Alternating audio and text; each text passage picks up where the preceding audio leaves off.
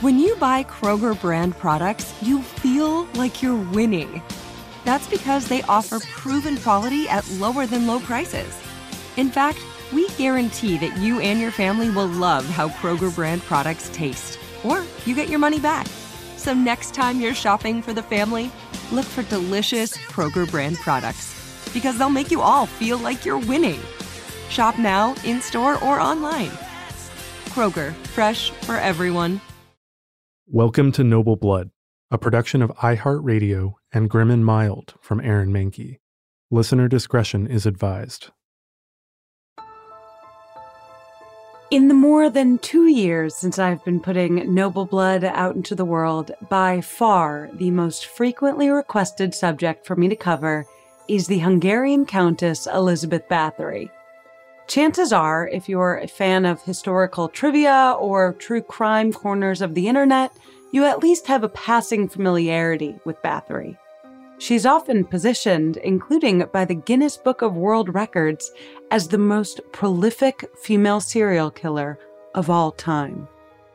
In the centuries since Elizabeth Báthory's life, her story has traveled as folklore and word-of-mouth horror story, as pop history, and now, spooky internet irreverence. The basic version of the narrative is that Elizabeth Báthory was a wealthy and powerful countess in 16th and 17th century Hungary, and that her estates became nightmare dens of sadistic torture that she inflicted first on her servant girls, and then, eventually, as time went on the daughters of noblemen too, young girls who had been sent to her palaces to learn basic courtly etiquette. Stories of Elizabeth Báthory often include gruesome details of her torture, that she would take a girl and strip her naked before covering her with honey and sending her out into the fields to be devoured by insects. Báthory would stick needles beneath fingernails, cut off flesh, whip servants with stinging nettles, or force girls naked into freezing ice baths. There was seemingly no end to Elizabeth Báthory's depravity, nor to her creative means of indulging her sadism. Most popular culture depictions of Elizabeth Báthory also include one very specific element, that the Countess not only murdered young girls, but that she bathed in their blood, believing that it would keep her forever young and beautiful. It's the perfect detail, incredibly visual and cinematic. Can't you picture it now? The aging Countess, vain and ever fearful, lowering herself into a golden tub filled with crimson. It gives her motivation for the murders beyond insanity or mere sadism. It makes the story unforgettable. If you know the name Elizabeth Báthory at all, it's because you know Elizabeth Báthory, the bloody serial killer, the Blood Countess. But what if we've been wrong about her this entire time? What if Elizabeth Báthory was completely innocent? In recent years, a few scholars have attempted to reframe Elizabeth Báthory not as a murderess, but as a victim of circumstances, manipulated by the Hungarian crown and the encroaching Habsburg power, punished for being a wealthy and powerful woman in the wrong family, conveniently disposed of on trumped-up charges. Those scholars suggest that, as so often happens, hundreds of years of rumors and exaggeration have taken root, and when a story is better than the truth, well, that story is almost impossible to kill. Now, personally, I'm not certain I'm fully convinced one way or the other. I think the problem with certain pieces of evidence is that they can be explained reasonably in either direction. But to put the case into modern legal parlance, there's certainly reasonable doubt. And I think it's worth trying to understand why maybe a famous historical monster might have just been a woman all along. I'm Dana Schwartz, and this is Noble Blood.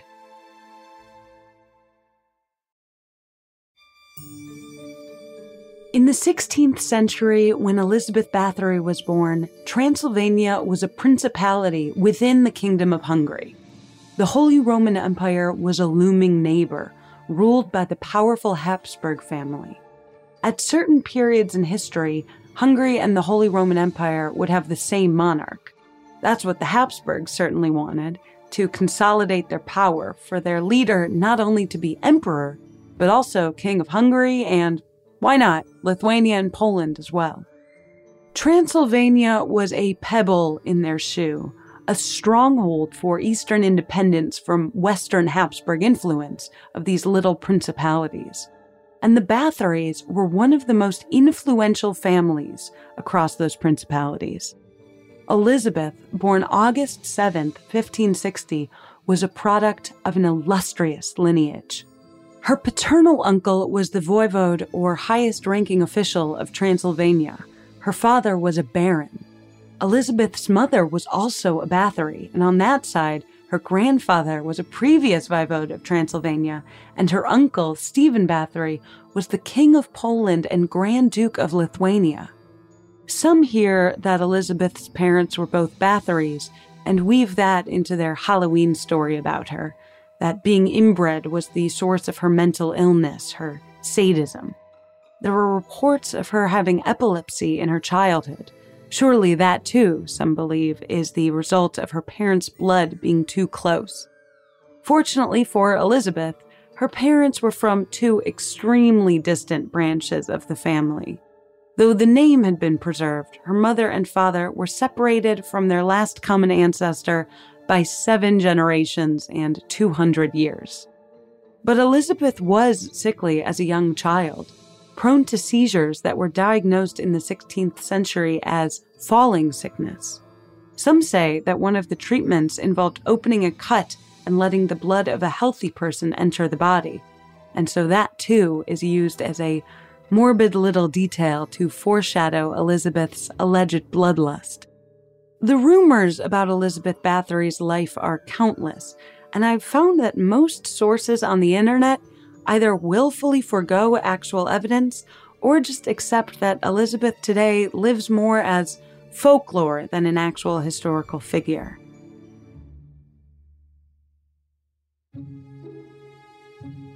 One of the rumors is that when Elizabeth was 13, she had an affair with a peasant boy and gave birth to a child. There's no evidence of that. What we do know is that when she was 10 years old, she was engaged to Count Ferenc Nadasdy, who was 5 years older than her, and from one of the most powerful noble families over in the Kingdom of Hungary. The pair were married when Elizabeth was 15 and Ferenc was 20 at an event with 4,500 guests in attendance. We don't know if the pair were in love, but they seem to at least like each other well enough to have 5 known children, 3 of whom survived to adulthood. But the purpose of their marriage, like most early modern marriages, wasn't happiness. This marriage codified an incredibly lucrative alliance, one that would make the couple 2 of the most powerful figures in Eastern Europe at the time, with enough estates scattered across Hungary that an army could traverse the country by using their properties as protective lily pads. If it's difficult for you to visualize the very complicated geopolitics at the time, think of Transylvania and Hungary as a square rectangle situation. All squares are rectangles, but not all rectangles are squares. Transylvania was a part of Hungary, but there were parts of the Kingdom of Hungary that existed outside of Transylvania. At the start of the 1600s, when Elizabeth was reaching middle age, Habsburg Emperor Rudolf II inherited and claimed both the titles of Holy Roman Emperor and King of Hungary. There was so much resentment and an anti-Habsburg independence movie in Transylvania that eventually forced Rudolf to abdicate the Hungarian throne and give it to his brother Matthias. It was still in the family, but hopefully people would get less mad if it was more of a nominally separate kingdom. In 1604, after 29 years of marriage, Count Ferenc died while off fighting the Ottoman invasion of Hungary, and Elizabeth Báthory became one of the wealthiest and most powerful women in the kingdom. She was sitting on incredibly important land that she inherited from her husband's powerful Hungarian family, estates that she was already more than comfortable managing. She had managed them for decades while her husband was off fighting. The properties were vast, and she was so wealthy that even King Matthias II was in debt to her. Meanwhile, over in Transylvania, her nephew Gabor Báthory was being crowned prince. With Elizabeth's wealth and rank, Gabor seemed like an even bigger threat to the Habsburgs of Hungary. Her estates were huge, stretching from the west to the southeast of the Hungarian kingdom. If the Báthorys wanted, Elizabeth could grant Gabor safe passage across the entire kingdom, giving him access to possibly claiming the Polish throne or even the Hungarian throne. The Báthorys were a threat. This is the larger context in which Elizabeth Báthory was accused of terrible things. On December 30th, 1610, the Palatine of Hungary, Gregory Thurzo, stormed into Elizabeth Báthory's castle, Cete, with a regiment of guards. The Palatine is the highest-ranking official of the country. Think of him almost like a prime minister.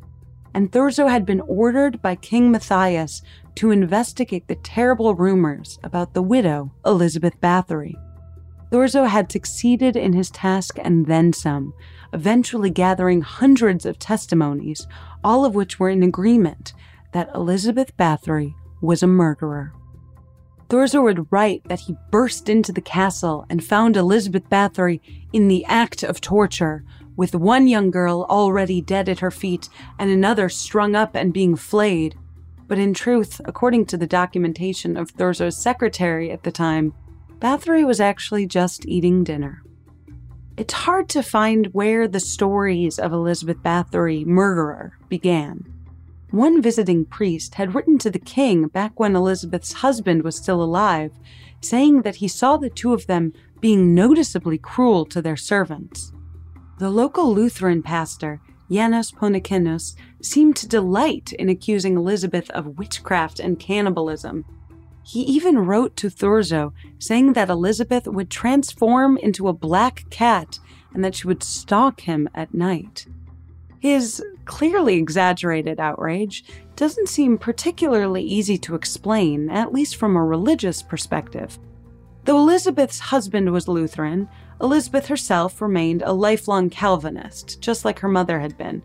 But even still, she didn't renounce Lutheranism or hinder the religious freedom of the Lutherans on her land. Her records as a landowner indicate that she built schools and educated ministers and supported Lutheranism to the healthy extent that the local pastor should have been content with. Still, it's worth noting that before Thurzo's investigation into Báthory, there were no formal legal complaints made against her at any time, from either anyone on her estate or in her community. And this was during a period when the Hungarian legal system kept meticulous records of all gripes and grievances. It was just rumors that swirled around her that motivated Thurzo to move on Báthory. King Matthias authorized Thurzo to investigate the rumors around Báthory at the start of 1610, and the Palatine sent 2 notaries out into the Hungarian territories to gather whatever evidence they could. By October, there were 52 witnesses. Later, after Báthory's arrest, there would be over 300. The stories were damning. Elizabeth Báthory, they said, liked to torture young girls, that she mutilated, even bit them, that she beat and stabbed and starved them. Almost all of the testimony, it's worth pointing out, was word of mouth, hearsay from people who had heard of Báthory's abuse, or from people who had had relatives who had entered service at the castle, but who had never emerged. Elizabeth was arrested that night, December 30th, in her castle, along with 4 of her servants, her so-called accomplices. Thurzo tortured all of the servants into confessing to assisting the Countess with various murders, although all 4 gave differing numbers of victims, ranging from 20 to 60. One of the later witnesses would allege that an officer had told him that he had seen a ledger the Countess's own ledger of her murders, and that they numbered in the 600s. Under torture, one of the Countess's servants gave Thurzo the location of a young girl's body buried on the estate. Before the torture, the servant had maintained that the young girl was one of 8 who had died of the plague earlier that fall. Bristling with excitement, Thurzo and his men dug up the body, still fairly well preserved, having been buried in the cold dirt of autumn. Thurzo hoisted the decomposing, plague-ridden corpse onto a wooden platform in front of the castle, and he invited all the servants and noblemen of neighboring estates to come and see, come be witness, see the naked, tortured body of one of the Countess's victims. Elizabeth herself was forced to stand there in full view, a punishment of public humiliation. Thurzo shouted at her to look at her poor victim. Though the body was more than 2 months old, Thurzo claimed that it was fresh, which no doubt colored the opinions of onlookers when it came to make their statements about Elizabeth's brutal torture. After all, they had seen the Countess standing next to a clearly mutilated body.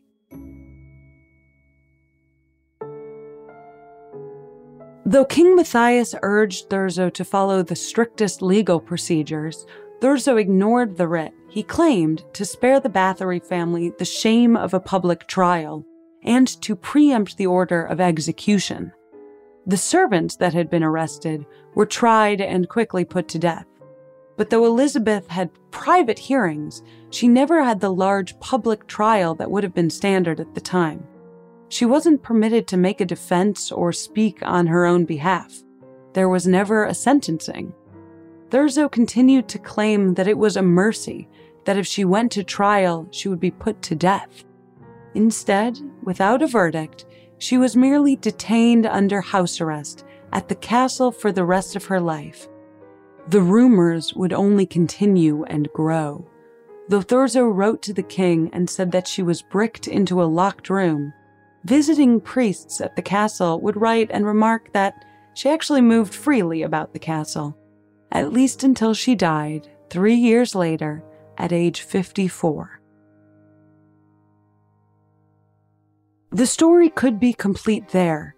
Elizabeth Báthory as a murderess for whom the extent of her crimes will never be fully known. A woman who was cruel and sadistic, who killed as many servants as she could, because she could, protected by her wealthy and powerful family. Only in the end, when she was no longer fully protected, her wealth and privilege at least allowed her to remain comfortable under house arrest, guilty and disgraced, but not hanged by the neck. But in recent years, Hungarian scholars in particular have found that Báthory's case is less cut and dry than some people might believe. I don't know if there's a smoking gun one way or the other, but I think it's interesting and important enough to examine that there might be more gray area than originally meets the eye. Dr. Irma Shadecki-Kardos posits that the, quote, eyewitness testimony of the hundreds of witnesses against Elizabeth Báthory are less compelling than they might originally seem. For one, Thurzo had restricted his investigation only to the parts of the Hungarian kingdom where he had full power, and where many of the tenants were beholden to him. He obtained confessions under torture. The vast majority of the testimony gathered is hearsay. There are no first-hand accounts of anyone who was actually abused by the Countess. Much of the later testimony came after the witnesses would have seen a decomposing corpse on a platform with Elizabeth standing beside it, while Thurzo was shouting that this was one of her victims. I think that would bias anyone a little, at least subconsciously. But again, though Thurzo claimed that his lack of public trial was to protect Elizabeth, it also conveniently prevented any recorded defense. Her disgrace, and the rippling disgrace of the entire Báthory family, was irreconcilable. It was also fairly convenient for Thurzo that his own son, Imre, happened to be the same age as Elizabeth's son, Paul. Paul, being the scion of 2 powerful families, would easily eclipse Thurzo's son when it came to Hungarian politics. Unless, of course, the Báthory's family fortunes changed.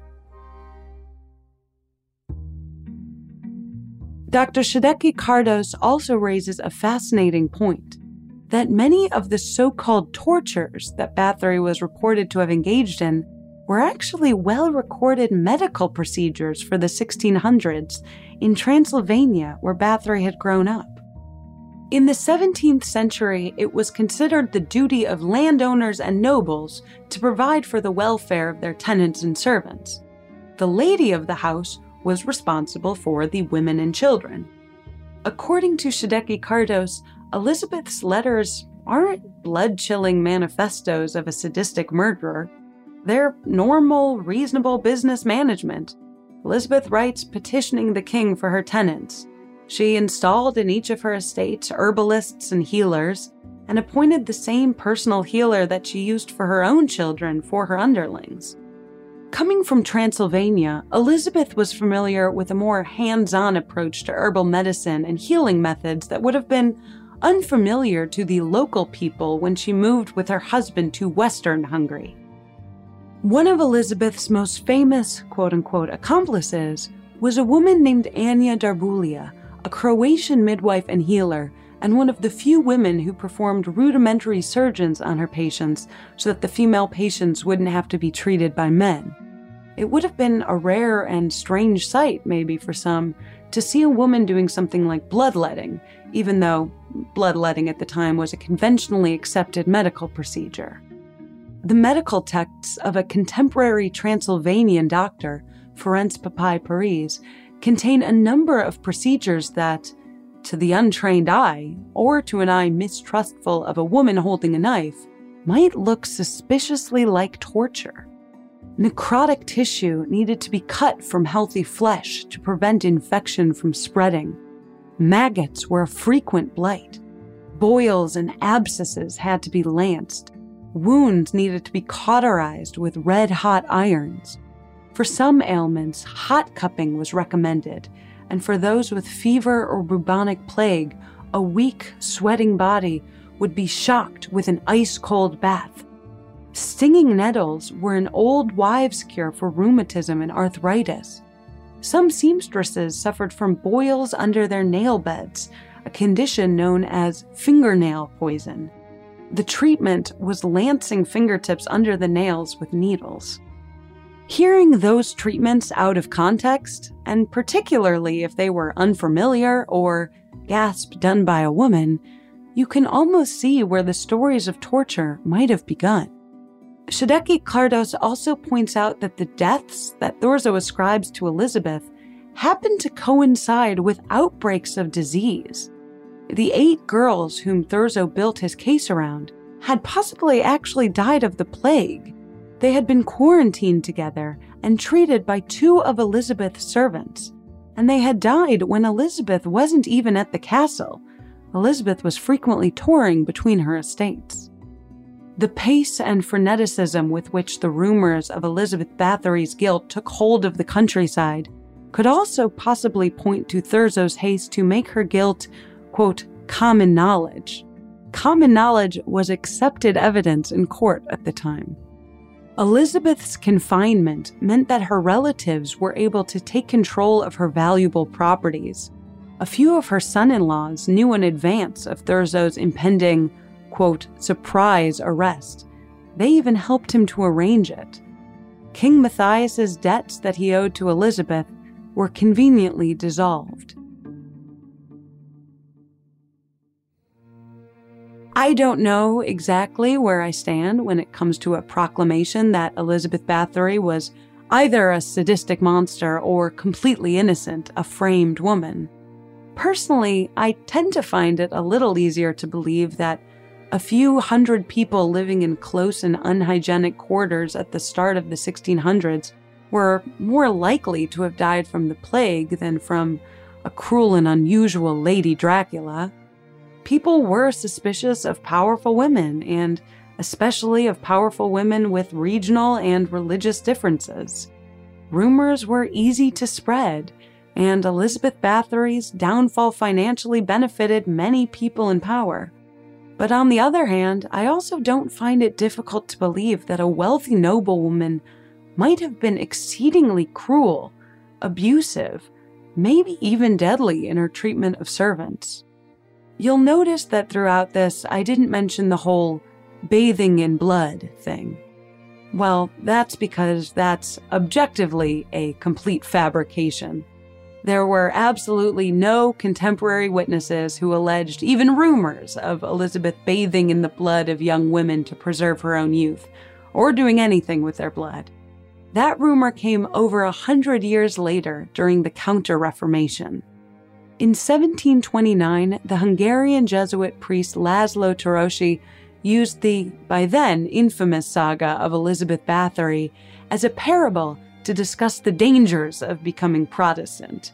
He wrote that she was a Catholic who had broken bad and converted to Lutheranism, and that unleashed in her a bloodlust that caused her, this demented Protestant, to sadistically torture servants and bathe in young blood in order to try to stay young herself. It's a compelling detail, and kudos to Törösi for his imaginative creativity that still persists in the popular culture today, but it's just not true. Elizabeth wasn't even ever a Lutheran. She was never a lapsed Catholic. As I mentioned, she was a lifelong Calvinist, so no bloodlust. But as for the murders, it's up to you to decide what's true and what's merely rumor.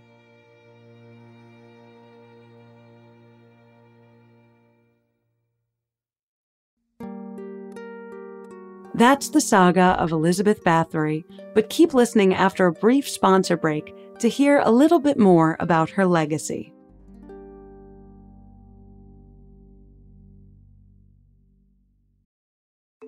The weather is getting warmer, so it is time to say goodbye to your jackets and heavy sweaters. Hello to shorts and tees. If you are anything like me, you have this urge around this time of year to completely overhaul your wardrobe, but ideally you want to do that without spending a fortune. Luckily, I found Quince. Now I've got a lineup of timeless pieces that keep me looking effortlessly chic year after year. They have these amazing European linen dresses, blouses, and shorts from $30, washable silk tops, timeless 14-karat gold jewelry, and honestly, my new favorite pair of summer sunglasses I got from Quince. Get warm weather ready with Quince. Go to quince.com/noble for free shipping on your order and 365-day returns. That's QUINCE.com/noble to get free shipping and 365-day returns. Quince.com/noble.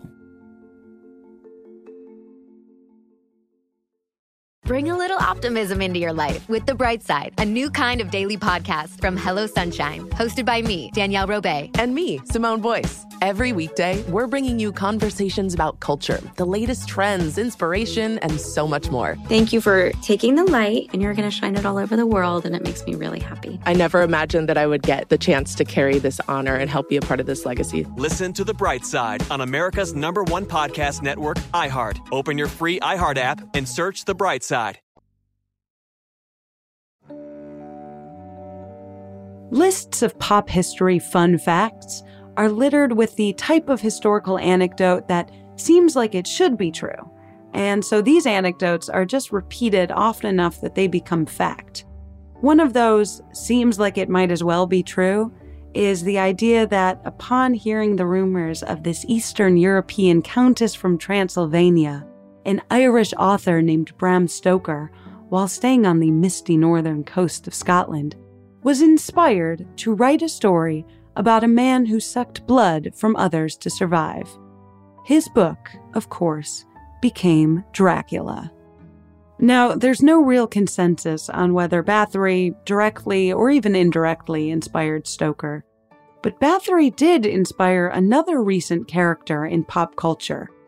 In the video game Resident Evil Village, there's a glamorous woman with a large black hat and sweeping white gown who stands at over 9 feet tall.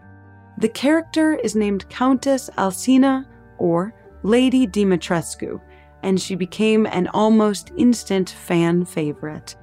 A villainess who rules over a feudal peasantry, with allegations of murder and cannibalism swirling around her incredibly glamorous and incredibly tall person.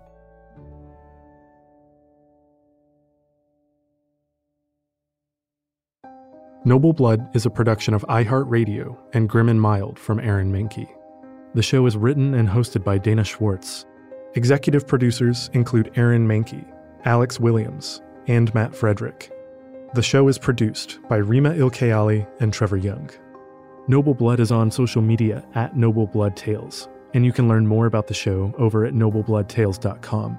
For more podcasts from iHeartRadio, visit the iHeartRadio app, Apple Podcasts, or wherever you listen to your favorite shows.